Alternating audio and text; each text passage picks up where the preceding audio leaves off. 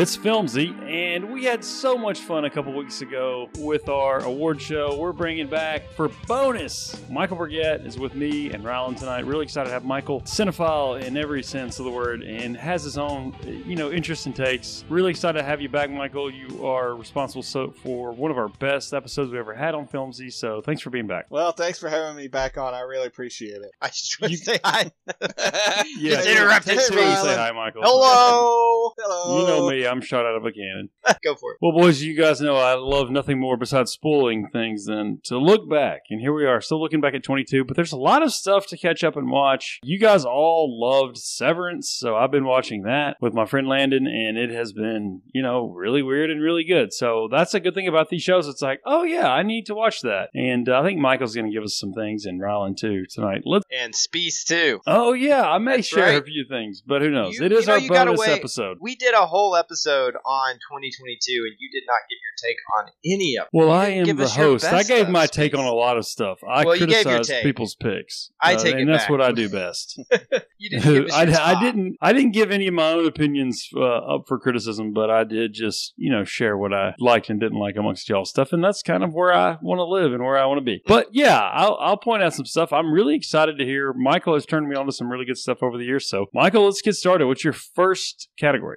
Well, my first category, and one that I was surprised when listening back to the last episode that y'all recorded, was about The Batman, which is my favorite superhero film of last year. I thought that Matt Reeves did a tremendous job of kind of reinventing Batman again, and as many Batman films as there's been over the years, to bring about a new take that he had with new characters and new actors in those characters and everything. It was probably one of the best films of the year, and it definitely was my favorite superhero film of the year. And Lord knows there was a lot of superhero films in 2022, but for me, that was my favorite. Rylan, I want to get your feedback on this, but mine is quick. I didn't watch it in theaters. What stood out to me is I think all movies are too long. That was too long. I thought Pattinson was terrific. I thought the production and the execution visually was maybe like a 10 out of 10. It was so good. I just thought it was extremely dark. And obviously, they're Batman movies and they're going to be dark. It's a dark character. I thought the execution was really good. There's something not that the pacing was bad. It didn't resonate with me like the Nolan films, but I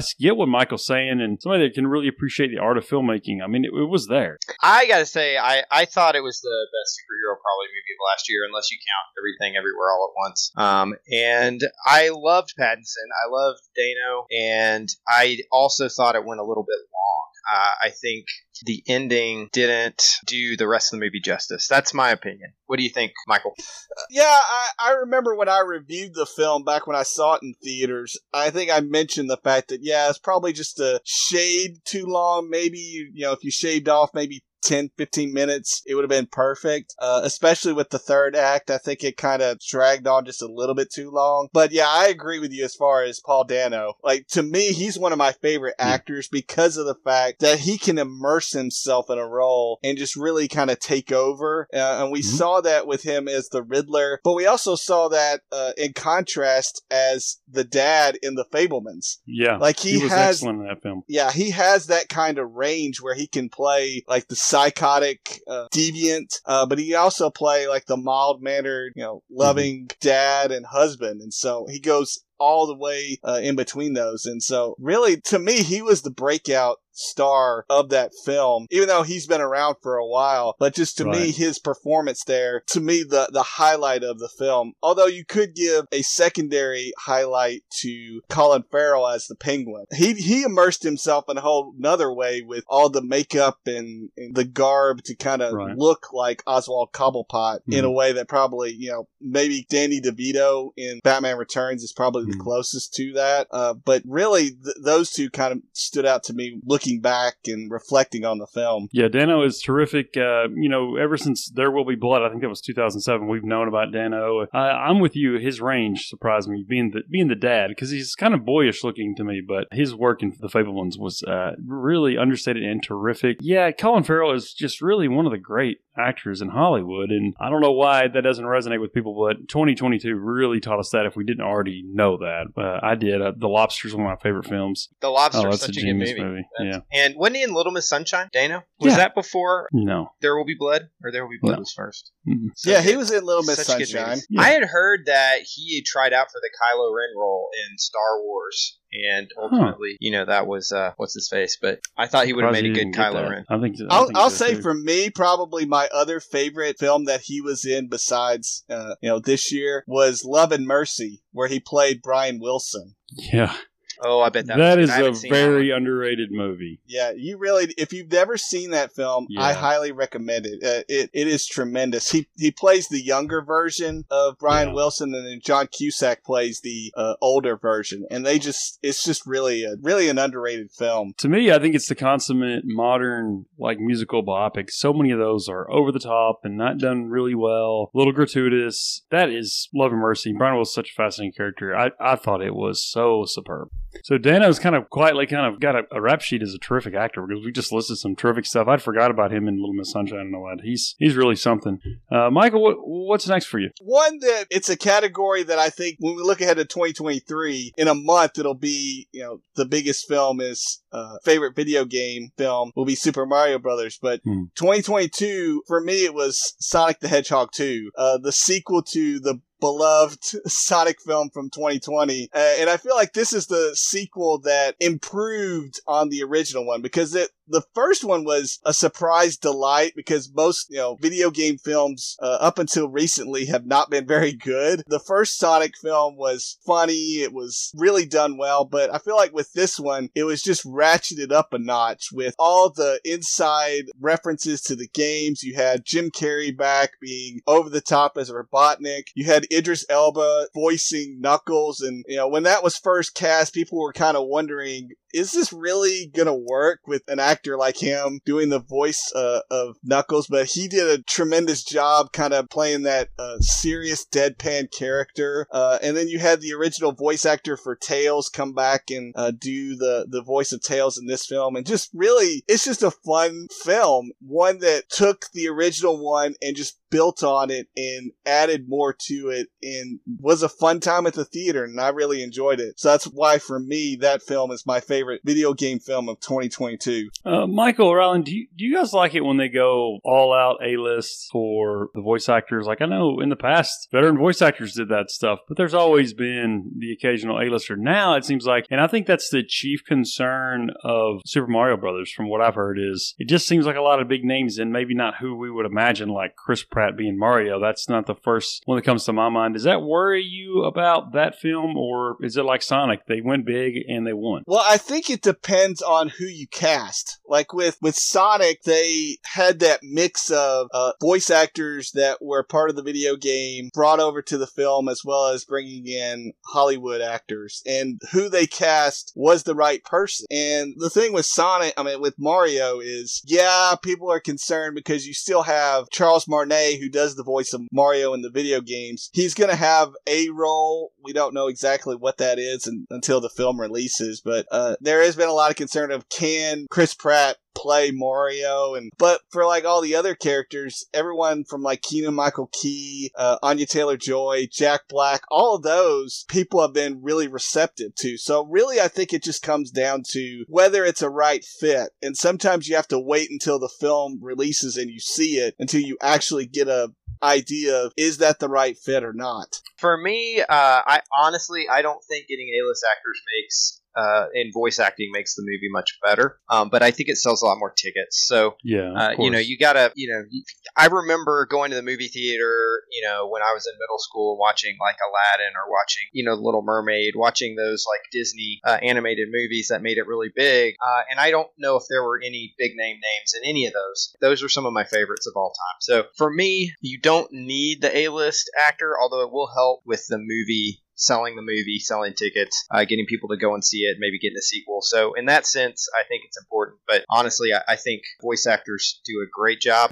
They don't get enough credit for what they do. Michael, let's talk about your favorite documentaries of 2022. This one was hard for me because there were a lot of good documentaries. You just see from the Oscars list how many there were. There were a lot of good ones even left off of the finals for that. But for me, I had to narrow it down to 3 because there there were, like I said, there were so many good ones, but the first one is Facing Nolan, which is a documentary on the life of Hall of Fame pitcher Nolan Ryan. And really, it hit all the right notes of being a great sports documentary. It had a lot of great interviews. It had a lot of great footage and really told a compelling story of the life of Nolan Ryan and somebody who isn't necessarily in the public eye all the time, especially probably in the last 10, 15 years or so. So for these documentary filmmakers to, get him and get all this footage and get everything together and really just present such a great, compelling story, I thought was tremendous, and that's one of my favorite documentaries of the year. Another one is one that actually is nominated for a lot of awards, is Fire of Love, and it's about two volcanologists or people who study volcanoes, and it talks about their relationship and how their work and their life kind of co-mingled together, and just how much they loved each other and they loved the study of volcanoes, and really just an intriguing story because a lot of it is found footage and classic footage and all that because they died, spoiler alert, while they were tracking a volcano. Michael. And, it's been like 30 years or so, so it's not like it's necessarily a complete spoiler, but but there's not any like new like interviews or anything like that. It's all in historical interviews and things like that, which is an interesting concept to go about it. It lets the people that are the focus of the documentary be the ones that tell the story. Kind of in the same way that my third documentary that I really enjoyed was Moonage Daydream of David Bowie. That one is, again, another documentary where it's all classic footage. It's all interviews of Bowie, of the time periods that he was famous in, and just up until his death. And no new footage, no new interviews or anything like that. It's just all pieced together from his past. And really, again, just a tremendous documentary. That was one I saw on IMAX.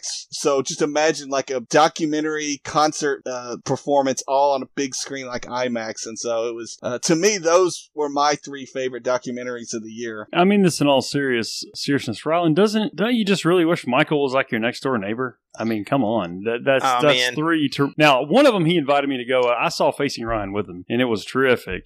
And it was grassroots. It wasn't big budget, and you worry sometimes that they gloss over stuff, and then, oh man, they did so well, and the pacing was good. It was the best documentary that I saw in 2022. It was just surprisingly so well done, and a guy like that, especially when you go, and they went all the way through, they didn't skip anything, like they went early years. It was a true biography in that way, and I just really thought it was outstanding. The Bowie one I missed somehow, and I love Bowie, and why didn't I see that in IMAX with the whole audio? I mean, I would have died and went to heaven. So, and I'll forgive Michael for talking down to us and insulting our intelligence that we don't know what a volcanologist is, right? I mean, obviously. Yeah, that was Spock, right? I didn't watch a documentary this year, I don't think. I feel like now I need to go watch at least 3 of them. Those sound great. I don't know what I was doing all year sitting around watching these dumb movies that weren't documentaries. Well, I was expecting more from you, Rylan, but we'll move on. Great takes there, Michael. That was really terrific. Okay, hey, all right. I'll Michael, tell you. Did you guys see the one where it was like, "Where's Pepsi? Where's my jet?" Yeah, Pepsi, where's my jet? Yeah, I did see that. I thought it was hilarious, and it was a great reminder of the 90s and just all the gloriousness that was the 90s. In the ads, yeah. That's how I was thinking. I haven't finished it. I saw part of it, but that was the one that I was like, I really need to finish this one. But now I've got other ones I need to watch, so thanks. Okay, Michael, we've got our next category that you gave us on the list. What was your favorite period piece film in 2022? For me, this was one that was a prize and a delight, and it's called Mr. Malcolm's List. It's based on a book, and it's a story of a nobleman named Mr. Malcolm who has a list of characteristics that he looks for a future wife. It's set in Victorian England. Kind of the premise of the story is, like I said, he's trying to find a wife, and he has this list of characteristics, and one of the socialites is turned away because of this and is kind of brought shame. And so to get revenge, she gets her friend to kind of pose as the perfect companion to meet all the characteristics of this list. And of course, with a story like this that the two leads fall in love, and so you have all the joy that comes out of a good rom-com set in the Victorian Bridgerton era, Jane Austen era. And so it's really just a fun, entertaining film. It's got a lovely cast, one that was to me it was a found surprise. It was one that was just kind of on my radar on the periphery, but then when I got to see it in the theater, I really fell in love with it. It's one that I don't know if it necessarily got all the attention because it kind of came out around the same time as Elvis and Top Gun Maverick, and so it just kind of might have got lost in the shuffle there. But Mr. Malcolm's List was my favorite period piece film of last year. Sounds like a Victorian How to Lose a Guy in 10 Days movie. It sounds like every female I've ever met would really want to watch that movie and probably hasn't heard of it, because I had not. I somehow missed it too, and that's not a good sign for the film's marketing, because I missed that. But I mean, I love the period stuff that we've seen over the years, The Favorite, especially the off-the-wall stuff. If Michael likes it, I bet it's terrific, but I just don't know that much about this film, Rylan. Than you had heard of? No, I looked through this list. I think I've watched, Michael, 3 of the movies on your list, and I haven't heard of probably 80%, which is what I love about this list. And now I've got the text that you sent, so I can go watch all of these movies, which is great. So clearly we'll be turning over this podcast to Michael, because he's much better at this than we are, but he sold me on a lot of stuff, and I knew we wanted to do Michael. Try to get him on. The first show just ran late, but Michael always, he's not going to like the same stuff. He's going to come at it from a different angle, and he always gets me to see stuff that I probably wouldn't otherwise have seen. I don't know that I would have watched the Nolan Ryan documentary. I don't know if I would have found it. So stuff like that. Mr. Malcolm's List, it seems like a winner, especially with maybe the wife, Rylan. That would be a good one. Yeah.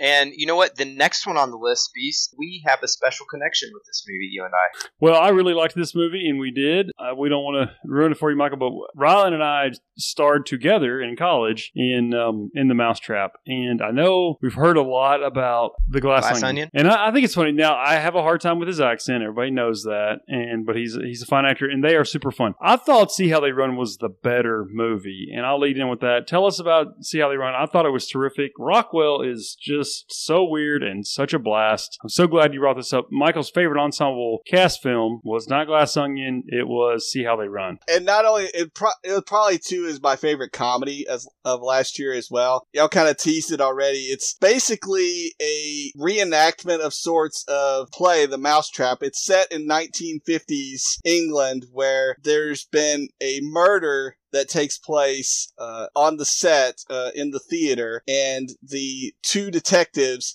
Sam Rockwell and Sonoris Rowan, are in charge of kind of figuring out who did it. And so you have like a murder mystery, but you also have kind of a meta narrative of murder mysteries and how they're done, and just really, like I said, the cast is tremendous, because you have Rockwell and Ronan, you got Adrian Brody, Ruth Wilson, David Oluwayu, who's one of my favorite actors, just top to bottom, just everyone that's cast is cast perfectly for the role that they're playing. It's a delight. There's lots of great one-liners. There's lots of good back and forth. And even when they go like meta, like the meta parts aren't like so over the top that they take you out of the film, but they keep you in and just really make you a part of the story. And as you're trying to figure things out, you know, get those little hints, and then when you watch it back a second and a third time, you're able to better pick up those little clues that are strung out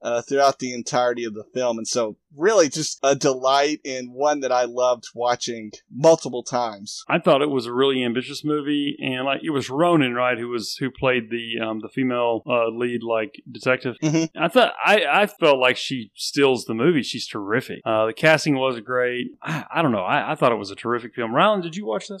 I did. I love this movie. And I just assumed this is a very Rylan movie. I know we were in The Mousetrap, so we have a special attachment to that, but it was very Rylan indeed. Yeah, and honestly, like it probably would have gotten added to my list if I had, like, you know, I had not watched it as recently as some of the other movies that we had talked about, and I guess that's what happens when you're just a regular dude that has a job and isn't a movie critic. You forget about some of these. But this movie, I loved it. You know, one thing that that I guess the only thing that I would like to see more was Adrian Brody. I thought he was great in this movie in the short time that he was in it. There's a scene where he's a bartender, and I think it's in Sam Rockwell's dream. Maybe that dream scene is amazing. I thought that was a great scene. Yeah, I'm a huge fan of Adrian Brody. Well, yeah, it's funny because like at one point he's like, "Where are my pants at?" Yeah. Oh yeah.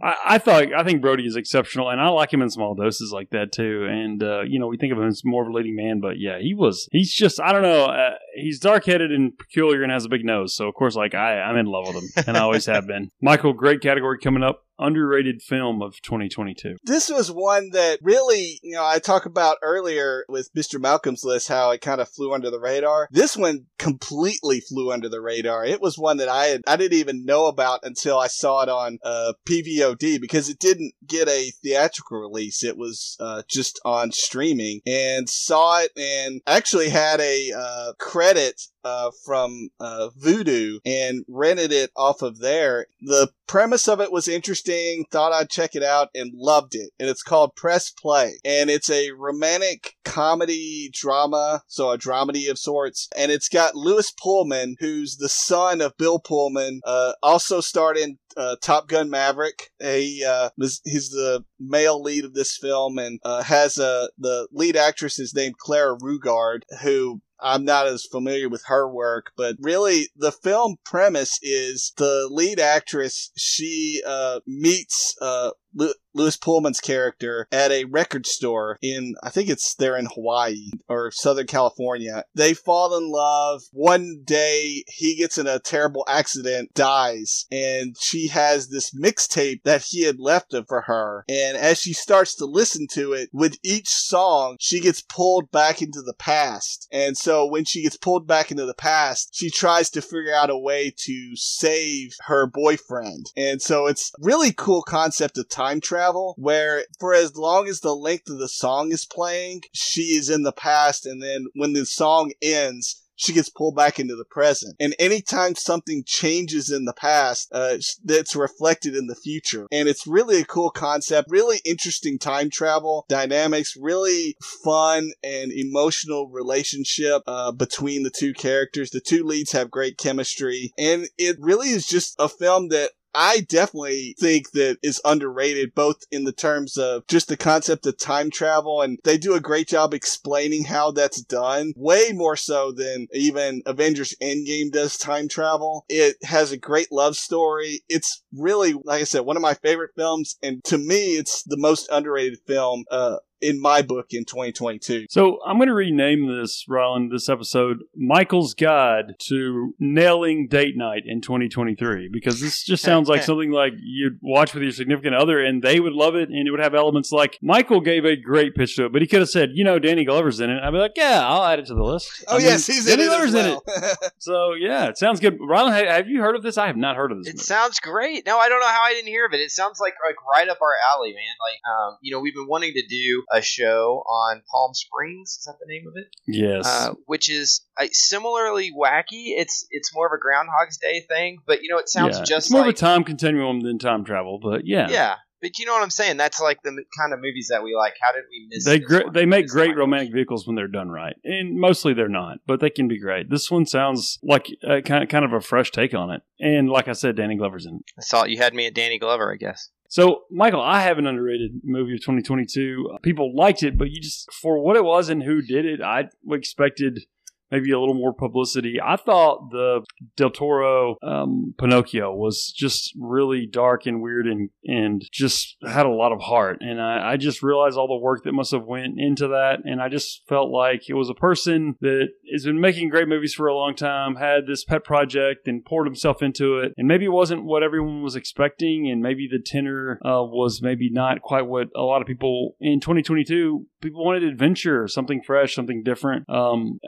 I thought Pinocchio was maybe the most underrated movie of 2022. I would agree with you in a sense, but considering all the awards that it's been getting, and it's probably the front runner for Best Animated Film at the Oscars, it probably is not too underrated. but I don't think it's going to be underrated from a film standpoint, but I haven't heard a lot of people being like, yeah, I took my kids to see that. Or I guess I mean more from a pop culture standpoint, because I think critically, Del Toro did Pinocchio. It's like, yeah. Well, I think probably the reason for that is because it's a Netflix film, and Netflix is not one to necessarily put all their films in the theater. It's rare that, even with Glass Onion, it got a week or two for screening in the theater. So that's true. They're not ones to necessarily put their films in the theater. And as we know, for a lot of things in Netflix, it's trends for maybe a couple of weeks, and then it's kind of gone out. The next. But yeah, it's a film that I think a lot of people talked about it when it first came out. And so maybe in the sense that it's underrated is that it's kind of gotten shuffled to the back of a lot of things that's on Netflix right now. Right. But it definitely got the credentials of the awards ceremonies and sure. But you make a great point about how Netflix does not care about box office run or even box office dollars. They care about subscribers and awards. And so they want to drive people to Netflix, and they don't really care about the box office, obviously, because that had the makings of that family-friendly film that could have really had a long, sustained run. And I guess that's what I'm looking for. I need to maybe change my expectations. Maybe it isn't underrated.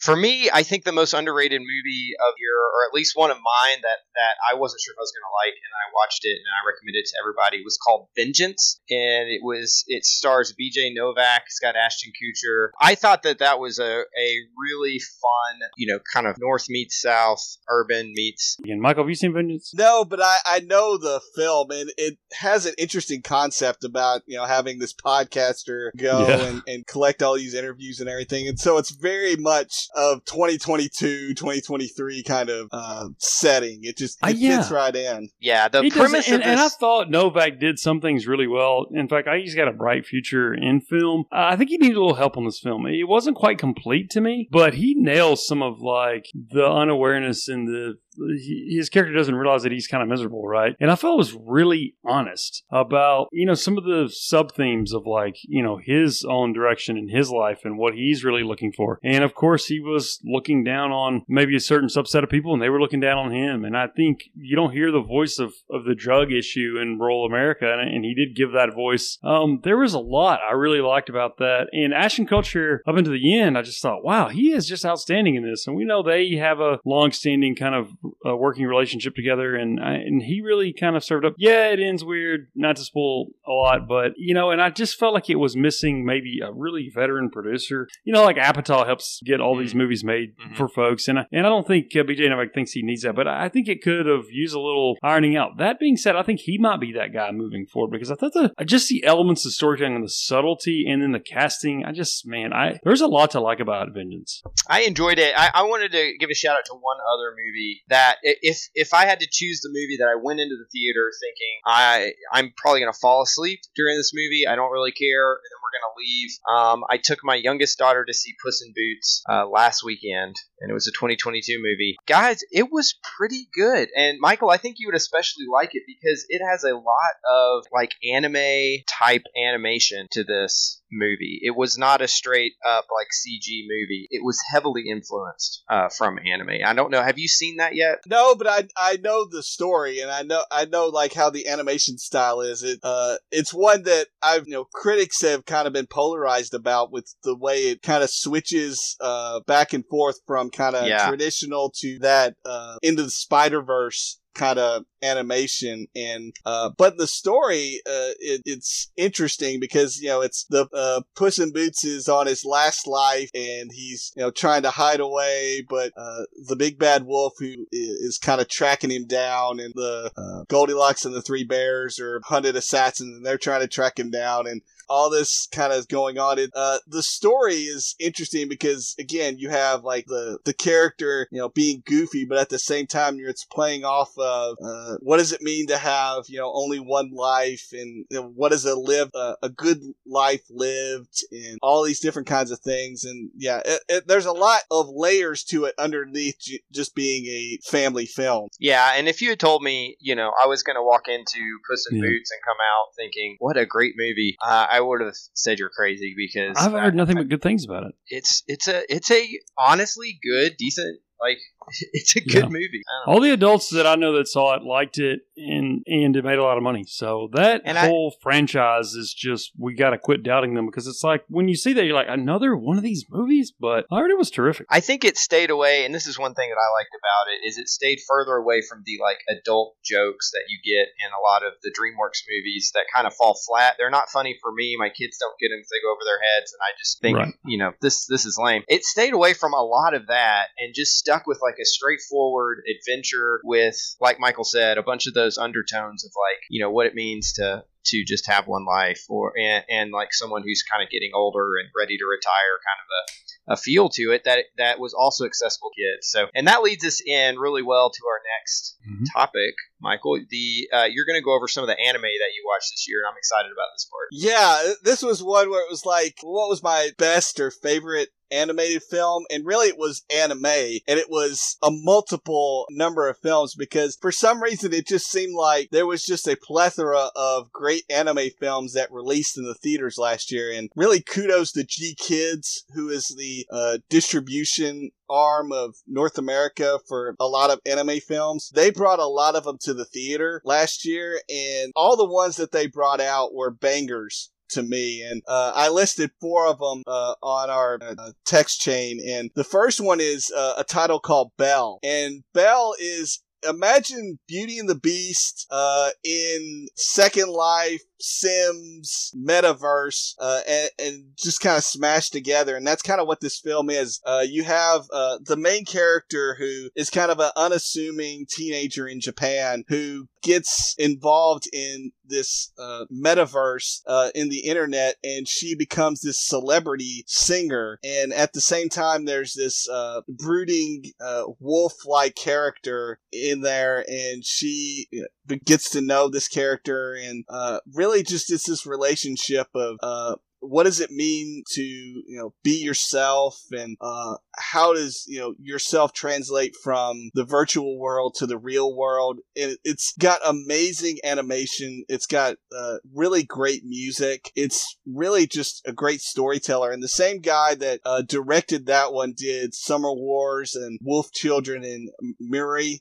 Really great director, and he did that one. And that was in January of 2022. And so it was like, all right, already off the top, it was just a banger there. But then just a couple months later, probably my favorite film at that point, before, up to that point, was Pumpo the Cinephile. And this film, I described it on my podcast as a love letter to films and filmmaking. That's what this film was. And it kind of tells the story of this fictional movie studio and a production assistant who is wanting to be a director. He's a cinephile. He loves films. He wants to be involved in directing, and he gets picked by the movie studio leader to direct her epic film. She wrote a script for this kind of epic film, and the funny thing is that she is mostly known for B movies. And so it's kind of weird, in the film, she's like a B movie, mega person, but she has this like A-list kind of script, and she gets her production assistant to direct the film and gets an aging actor to play in it and a no-name actress to star in it. And it just really tells the story of kind of what it means to love film and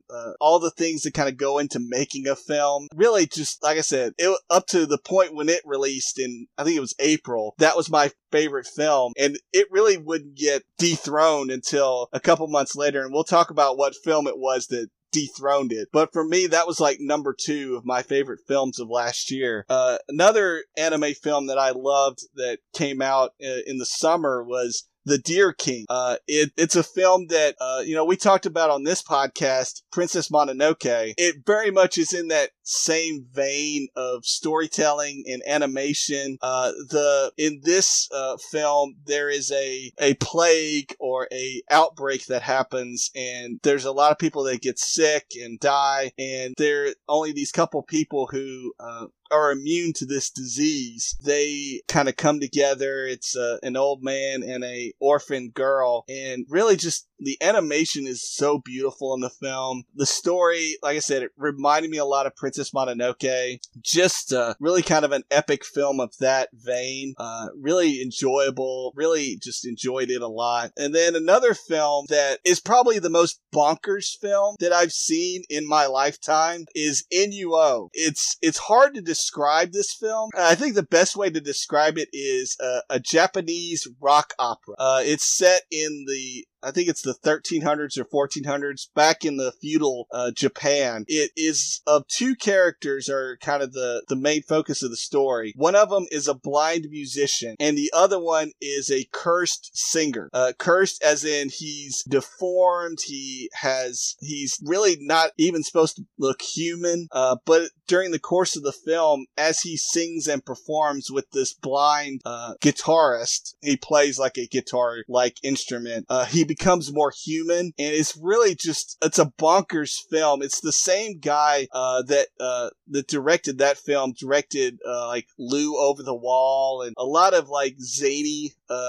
films, and this was probably one of his most zaniest films, but it's really just really impressive, just animation style, the music. Like I said, it really felt like a Japanese rock opera. It's like I said, it's the best way to describe it, and really just very interesting film. And then the last film, anime film that wanted to highlight is Goodbye Don Glees. It's a coming of age story of these three young boys who one summer kind of go on this adventure together. It really has that kind of Stand By Me 80s Goonies feel to it. Really just heartwarming adventure story together of these three boys, and kind of how they grow up during the course of the film. It was one that was probably like sentimental favorite of the anime films that I watched, but really just, like I said, all these films really super enjoyable. Loved gushing about them, but all different. They're all different genres, all different animators, all different kind of perspectives, but they all kind of encompassed just the beauty of storytelling and the beauty of animation. I'm already trying to figure out how to stream these beasts. They're not all like easily accessible. Well, I'll say right now, The Deer King is on Hulu. Okay. I know that one for a fact is on Hulu. Okay. I'm not sure about some of the other ones. I know that I'm pretty sure that you can rent them on, like iTunes or Vudu or some of those other ones, but... Michael flies to Japan and watches it in the theater, so he doesn't really worry about it. See, I'm so jealous of you guys. You at least have the big, Belcourt or whatever, which takes me quite a while to get to. I got to figure out how to check these out. It's interesting to me, Michael, when you describe themes and just overall topics of these films, is I associate anime with, adventure films, and it's like I love to see it branching out into so many different things, and I think it's because people have grown up watching it, they want more of it, and it's just interesting for you to describe films that don't sound anime to me. So I haven't watched any of these. Again, they're hard to find for someone who lives kind of further away from everyone, but I'm excited about them. I mean, I love anime. When I get a chance, I watch whatever's available. I've been watching a show it's not anime, but it's like watching a live action anime. It's called Alice in Borderland. I don't know if either of you guys have seen that show, but it just makes me want to watch anime more. So I'll definitely check some of these out. I do love the stuff comes out of Japan and how they treat their animation seriously. Like sometimes we in the U.S. don't always do that, and they have a lot of drama. They've got a lot of things that you, at least it was really novel for me growing up watching anime, and just that you could see something that you wouldn't see cartoons, as we call them here in America. I was going to say also, Rylan, Belle is on HBO Max, so that's another one that you can check out on streaming. All right, yeah, I know HBO Max has a pretty decent selection of anime, so I'll check that out. Michael, tell me about your most favorite underrated acting performances the last year. There was a lot of great performances. A lot of the ones have been highlighted as far as like awards, as far as nominations and everything like that. But for me, two that I wanted to make sure got highlighted and celebrated was Jonathan Majors in Devotion and Olivia Colman in Empire of Light. Jonathan Majors is on a roll right now, as far as Kang in the Marvel universe. He's going to be in the upcoming Creed film. But to me, his performance as the lead in Devotion, which if you've not seen that movie, highly recommend checking it out. It's based on a true story of a fighter pilot in the Korean War, and his performance is tremendous. He really has to play such a character with such gravitas, and really kind of play that steel performance, and he plays it so well. Like, he has the gamut of emotions. He has to be strong. He has the vulnerability. He is having to deal with a lot of struggles as being an African American pilot in 1950s era, and just all those things that go along with it. He gives such a commanding performance, and love the chemistry that he had with Glenn Powell in that film. And so it's one that I felt, and I said on my podcast, he should have gotten nominated for all the awards, and unfortunately he didn't. But for me, and highlighting him, he definitely was the standout performer of last year as far as the male actor. And then as the female actor, Olivia Colman in Empire of Light. If you've not seen that film, highly recommend it. It's on HBO Max. It's a film where it's set in 1980-81 England, and it's a movie theater that is being run in part by Olivia Colman.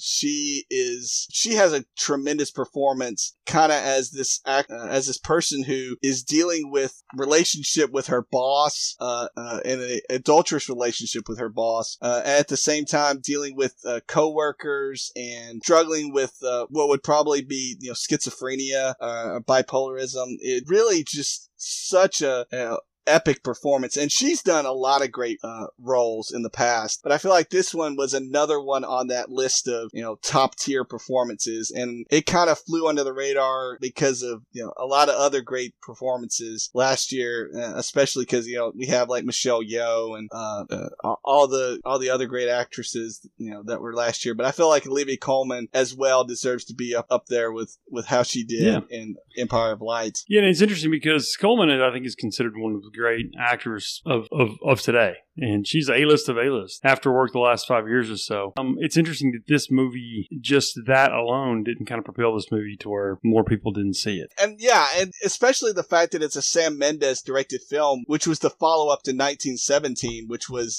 one that was hugely celebrated. But this one just, I don't know what it was, that it just kind of didn't have that same fire that some of those other films that he's done. Yeah, it definitely flew under the radar for me. I had seen it advertised on HBO Max, but I hadn't seen any ads for it or anything, I wasn't sure what it was. I loved Olivia Colman last year in The Lost Daughter, and definitely on my list now. Yeah, I think that could be a slow burn. It's on what most people have, HBO Max, so I could see that being a bit of a slow burn because she is a draw in of herself, and frankly, Sam Mendes is as well. Well, we've made it to the big one. Michael, you've given us so much good stuff. This hour has flown. Speaking of flying, Michael, what was your favorite film of 2022? So I mentioned that Papa the Cinephile was my favorite film until it got dethroned, and it got dethroned by Top Gun Maverick. It is my favorite film of last year because it hits all the right notes. It hits the nostalgia feels with having Tom Cruise back as Pete Maverick Mitchell, having Val Kilmer have a cameo role, having just that nostalgia of the original, but at the same time having a great story with all these new characters. Mention Lewis Pullman in there. You have Glenn Powell, who hopefully won't get typecast as a fighter pilot, having played in this film and in Devotion, but he was great. All the Miles Teller playing Rooster, Goose's son from the original, just a great cast, just a great story, hits all the right nostalgic feels, tells a great modern story, all the things that go along with it, great cinematography, great action. Really, it was a film for me that had to be seen on a big screen, and saw it multiple times times on a big screen, and just was, to me, the right film at the right time for 2022. It was, my favorite film, and one that I think will be up there for a good long time as far as like one to go back and rewatch again and again. I'm wondering if Top Gun Maverick won't be the like climax or apex of the 80s nostalgia trend that we've seen over the last few years, because I don't see it getting a lot better than that, but you never know. What do you think, Spees? Well, so many people have talked to me about this movie that I've watched it in the last few weeks. I didn't watch it on the big screen. I watched it on a very large screen in my home. But, it's just, I loved Top Gun when I was a kid. And I just knew it was going to be cheesy. And I just knew, and it was. And they'd lean in on nostalgia so heavy. But Tom Cruise is just like invariably up for this kind of thing. He just can, and you just think, oh, I'm tired of it, I don't want to see him, and no, and then you're right there. Yes, it was cheesy, but it was never not fun. And that final mission, that 45-minute mission, that was so well done, pulled off, paced, and everything else. It's like, I don't know, it's Justin Tyler, who comes on the show, he was like, it's propaganda for the military, and it's cheesy, and it's also, it rules. And it is. It's like, you can't not like that movie. I liked its appeal to, like, my mother told me to watch this movie. It did really well, and they did what they were set out to do. They absolutely nailed it. And benefit of 2022, and you got a big budget film, all the CGI, all the stuff, it's all flawless, and it is so fun. The final bit of that is so, and there was, from a screenplay standpoint, down the stretch, there was some pretty creative stuff done.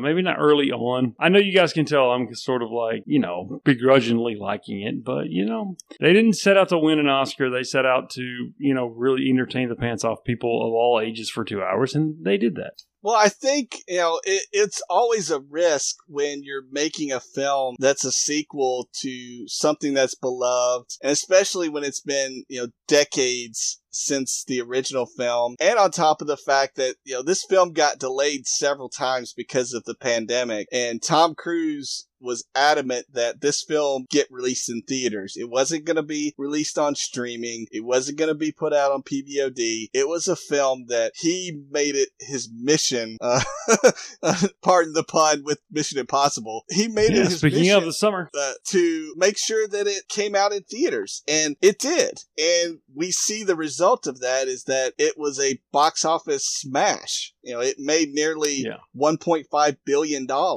That's, a testament to the persistence of Cruise making sure that it got released in theaters, and the fact that it's a really good film and that people wanted to see this film again and again. It's hopefully a testament to what's possible if, you put really great people together, you have a really great story, and, you have that right mix put together, this is what you get. Yeah, I mean, just the challenge of doing a sequel 35 years later or whatever is, impressive. It really was. And just the technical aspects of it. And the fact that Tom Cruise can still be believable in that this far later, that's just so weird and so interesting. But, those Mission Impossibles, those movies are getting better.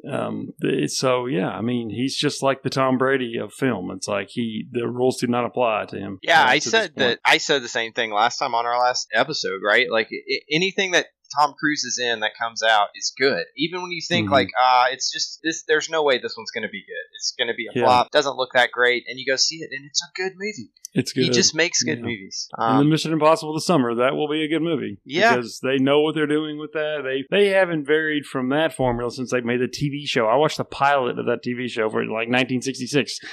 And they know what they're doing. And it's an interesting premise. And they have not varied from that. They've just expounded upon it and poured technology into it and good acting. And they've kept this group together. And I don't know. So, kudos. There's a reason why they put Tom Cruise in films, because he is pretty much a guarantee. Michael, thanks for being on with us. This has been an educational and terrific hour. Our folks that listen to us have a lot of stuff to go watch. I appreciate your passion for this stuff. It's so well said. You can have our jobs if you wanted. I would invite you back on, but you could just have Filmsy if you wanted, because you would serve the people even better. Where's the papers? I'll sign right now. Yeah, I'll just sign it over to you. No.